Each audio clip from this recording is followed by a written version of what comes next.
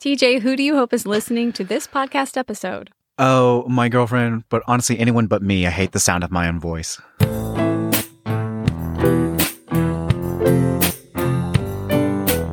Welcome to the Tyler Loops Out of the Loop podcast. I'm your host, Jane Neal. And it probably made you afraid of dogs.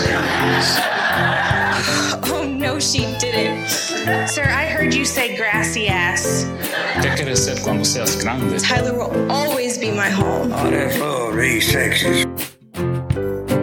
Let's begin. My guest today is TJ Rankin. TJ has lived in the Tyler area all of his life. When he isn't serving the patrons of Tyler Public Library, he's either reading ghost stories or watching a good movie with his girlfriend. TJ, welcome to Out of the Loop podcast. Thank you for having me. We're so glad you're here. Let's take a listen to your story told during season 3 of Out of the Loop, July of 2020. So everyone has a place, right? It's that special kind of place that's just yours, not home or work. You can have one or several. It doesn't matter, just so long as it matters to you. The Foundry is one of my places. It's a coffee shop just a couple of blocks from where we're filming today. I did lose it for a time, though. You lose a lot of things whenever your fiancé tells you that they've been with someone else. We were together for 3 years, starting in 2015. We were inseparable, always at each other's houses, or at Ground Zero Comics on 5th Street, or at the movies, or at the Foundry, because then it was our place. We didn't do anything significant like debate philosophy or solve world peace. We just drank coffee and were us. But then 2017 came, and it was hard on both of us. It's like 2020, 2017, for both of us, separately and as a couple. In January, she decided to move to Florida for her job, and that was really hard. It was tough, but I thought we were tougher. That's just a drop in the bucket, I told myself again and again. January 15th, 2018, 1 a.m. in the morning, I called her. Do you still love me? Tell me, is there someone else? It's him, isn't it? I don't want to know, but I need to know. Have you been with him? How many times? What do you mean you don't know? By the end of the month, I want the ring back.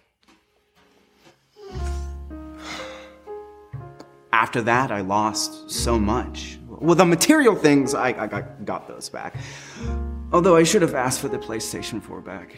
I did get the ring back, though. I sold it, paid it off, and I have a really good credit now. Thank you. But the things that mattered, I lost that. 3 years of memories poisoned. A second family relegated to strangers.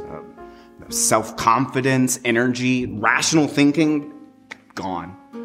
Add to this big pile of things that I lost was the Foundry. For 2 weeks after we broke up, 2 weeks that felt like 2 years, I wouldn't step foot in that shop. You know, a lot of people describe their exes as skeletons in the closet. I like to imagine she was more like a ghost, always there on the periphery of my vision, lingering on. I was always looking over my shoulder, even though she was hundreds of miles away, wondering if she was there. Her name was popping up everywhere in books and movies. A mom would get onto her kid, the kid would have her name.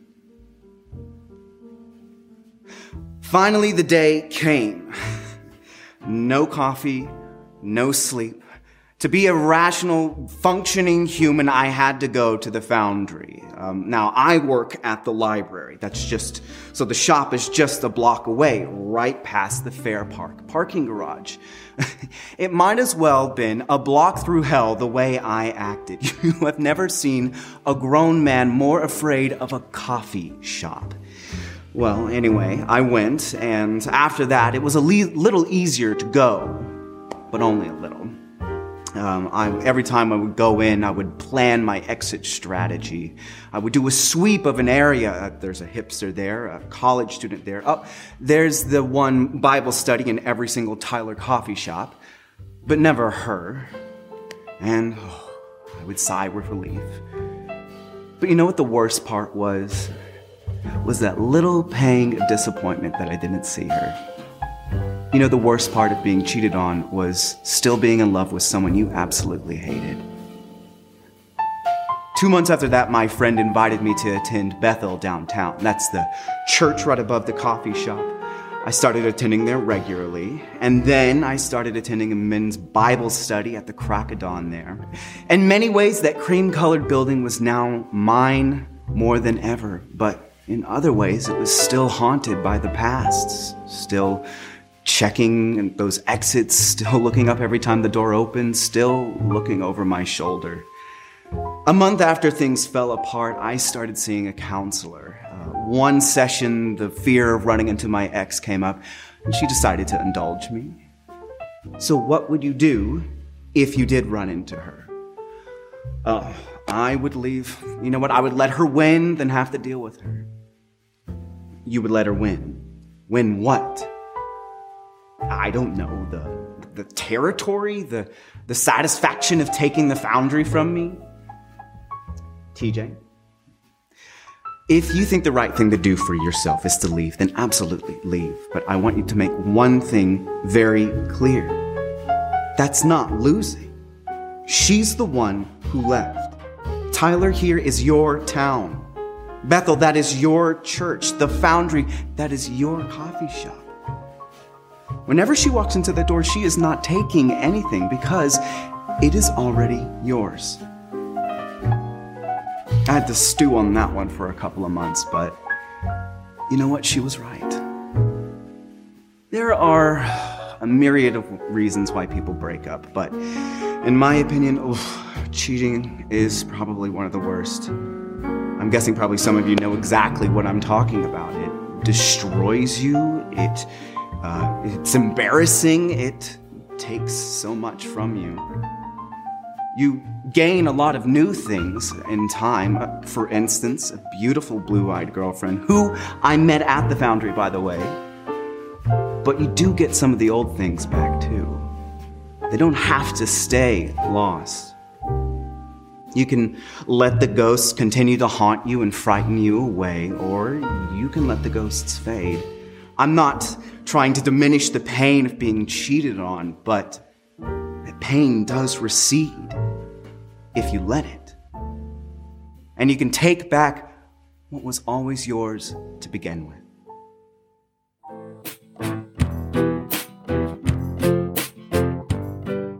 TJ, I love this story, and I must say that your theater background and perhaps your flair for drama really made it come alive. Yes, my mom can attest to the fact I have been a dramatic child since a very young age. So. Well, it's profiting now, and we're all benefiting from it. Yes, thank you. Something I love about your story is how relatable it is. So there are many people who have gone through a breakup, many people who have suffered through similar hauntings from people or events in their past. Yeah. And many people are trying their darndest to cope with anxiety. Of those three, which did you have in mind for your audience to be the relatable piece? Good question. I really think specifically for this one, for other ones, I emphasized anxiety. For this one, I was really more focused on the very specific idea of having a partner cheat on you and infidelity. I remember very specifically when I was in the height, just a few weeks right after it happened. One of my friends was being very sweet and trying to relate to me, and she had lost her mother, which is a very, in its own way, a very specific form of pain, and probably even worse, or not worse, but it different from what I was feeling. Right. And I was thankful of her trying to console me and trying to relate to me in that way. But there was sort of this disconnect between what she was saying and what I was saying. And then I remember my pastor at the time, his daughter had also been cheated on. And she just asked me, how are you doing? And I said, I'm doing horrible. And she said, I know exactly what you're going through. And it was almost like this weight lifted off my shoulders because someone knew the exact mode of pain that I was going through. Was our stories different? Yes. But that camaraderie of, you know, the specific pain that I've gone through was so relieving to me that I was hoping through my story and telling my story that I could provide that same relief to someone else. So talk to me more about the specifics. What is the unique feeling of having a breakup where there was infidelity? Oh, gosh, that is so hard to describe. Well, it doesn't sound like it's going to be a walk in the park. There are several different layers, and I'm pretty sure I brought them up during the story. Yeah. One that I don't think people really talk about is the sort of embarrassment that goes on. Infidelity involves a very intimate part of the relationship.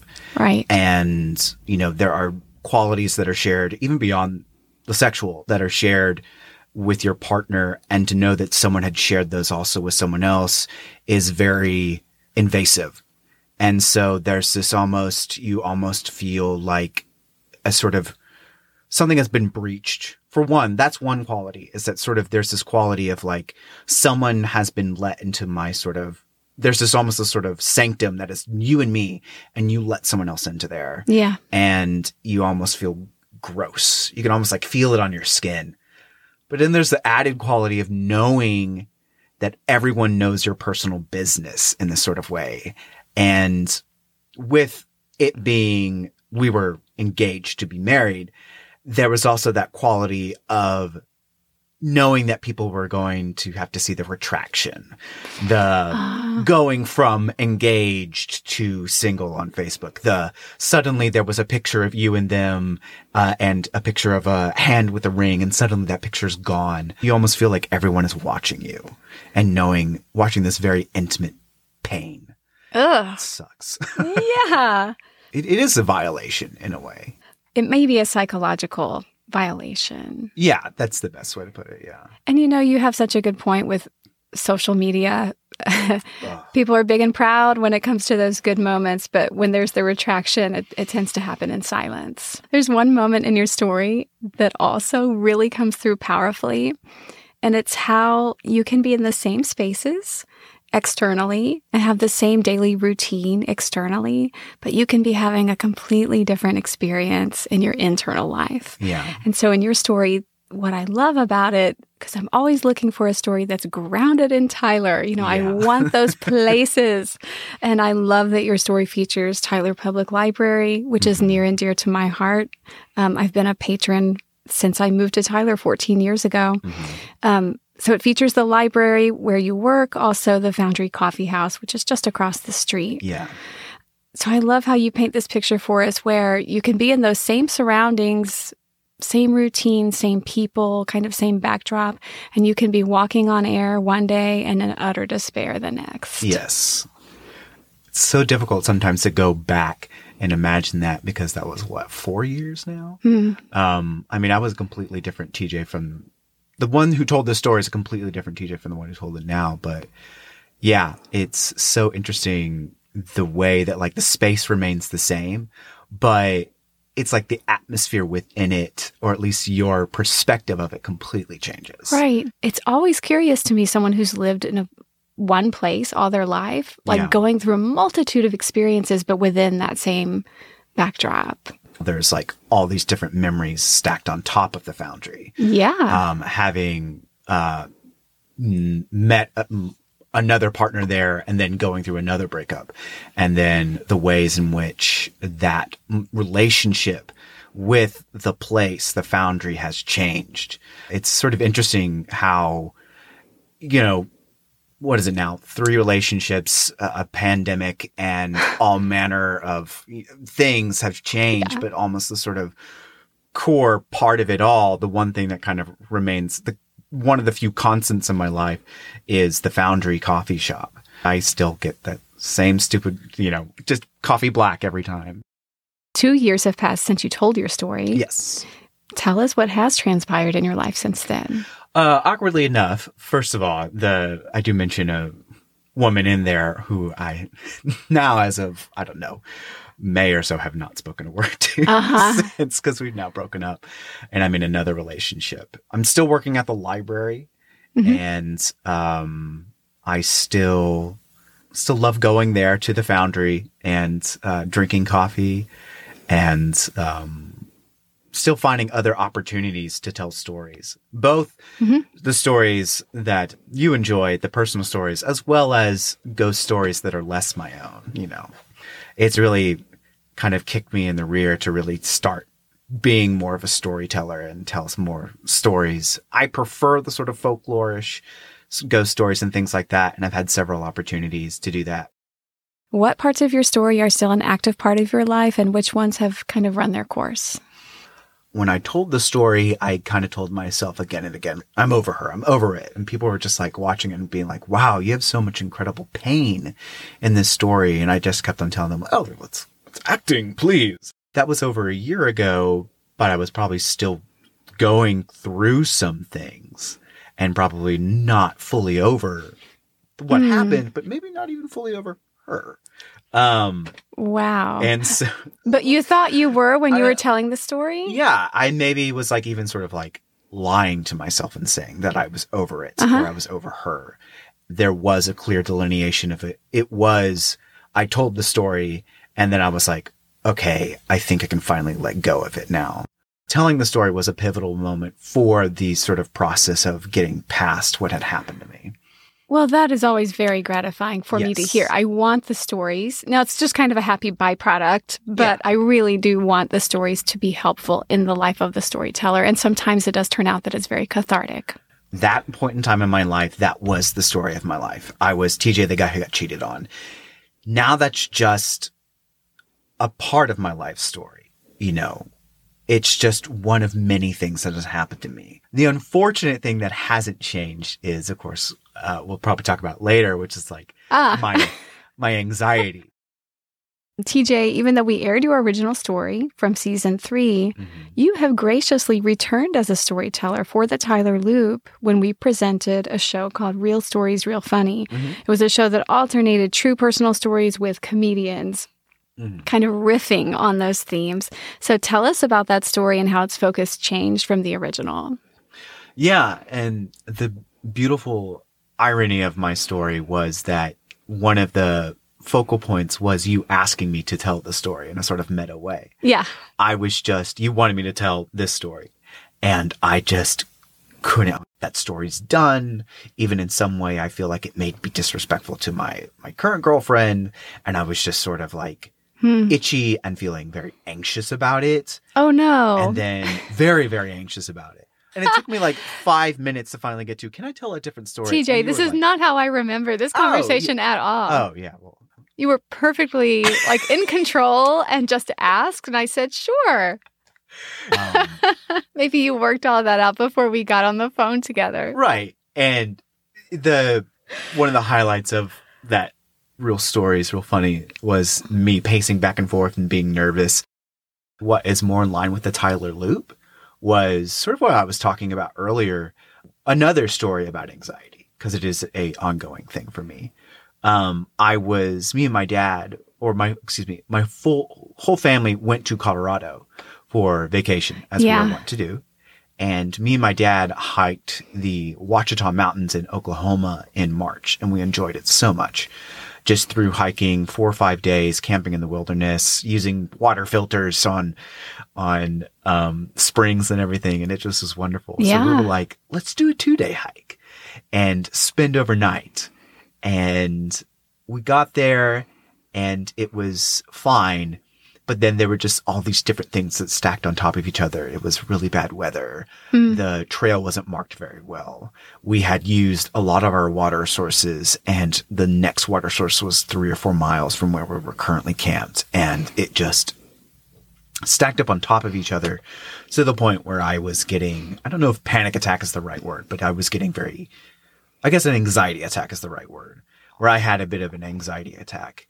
And maybe it doesn't have a conclusion or anything profound, but I was just thinking about it and was thinking about how frustrated I was because there are so many moments when I go out in nature and I go, I'm a burgeoning outdoors person. I really don't have the time or frankly money to go camping, for vast swaths of time. Yeah. But anytime I do camp and I, am out of cell service or I'm kayaking or something like that, that anxiety that I can feel like right in my jaw just dissipates. And so tying back to the invasive feeling, the violating feeling, it was so aggravating and annoying to me to have this place that I was like, you're not supposed to be here, anxiety. Be here. I was anxious while in the wild, which is where I'm no longer anxious. Right. So it was a sort of invasive feeling. It's like, what are you doing here? You're supposed to be back in Tyler, worrying about, problems that the library is having, or if I'm going to be able to afford to, have 2 cats. What are you doing here? Yeah, because that was your refuge. So as you're telling me this, and I know you're aware this is ongoing, you're super honest in that Real Stories, Real Funny experience, telling us that it hasn't all gone away. You had these wonderful insights in therapy and started doing some mindfulness practices, but there's been no, magic button. My question for you now is, what do you hope people are hearing when they hear that, when you're being so honest and vulnerable and telling us you're still dealing with this, you're still managing it, it's still popping up?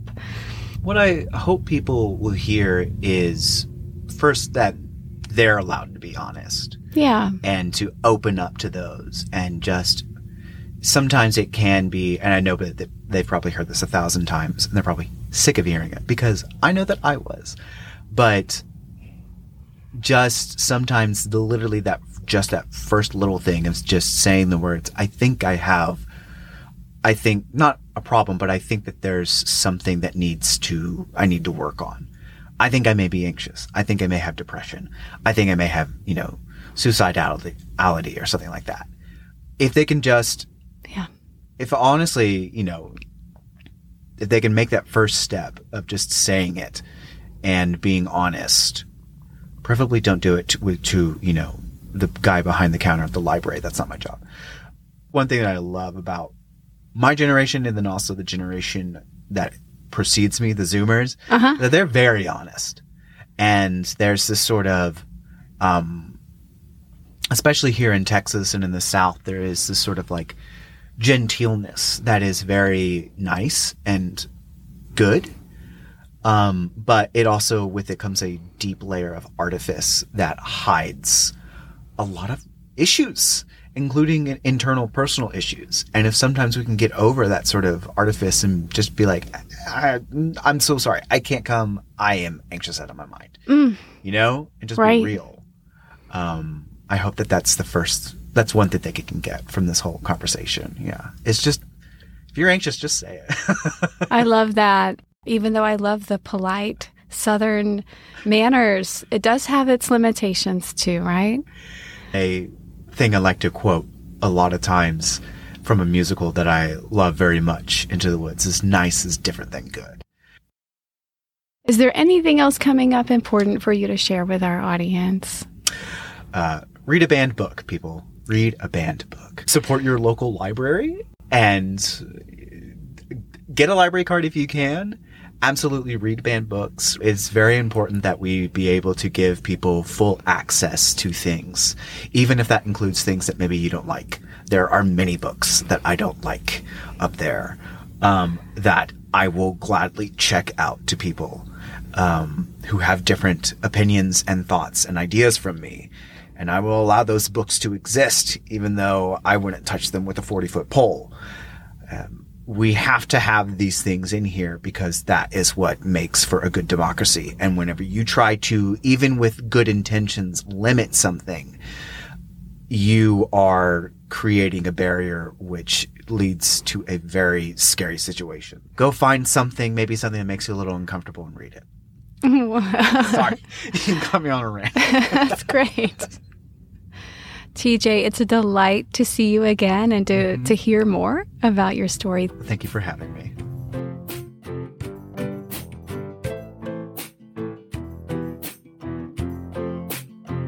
The Out of the Loop podcast was recorded at the Innovation Pipeline in downtown Tyler with technical support from Neil Katz and Leah Wansley. Music is provided by the Tyler, Texas duo Gypsum and the Travelers. Out of the Loop is a production of the Tyler Loop, a nonprofit news and culture magazine and storytelling platform for Tyler and East Texas. We run on memberships from informed, engaged residents like you who value in-depth, inclusive reporting. Check us out at thetylerloop.com.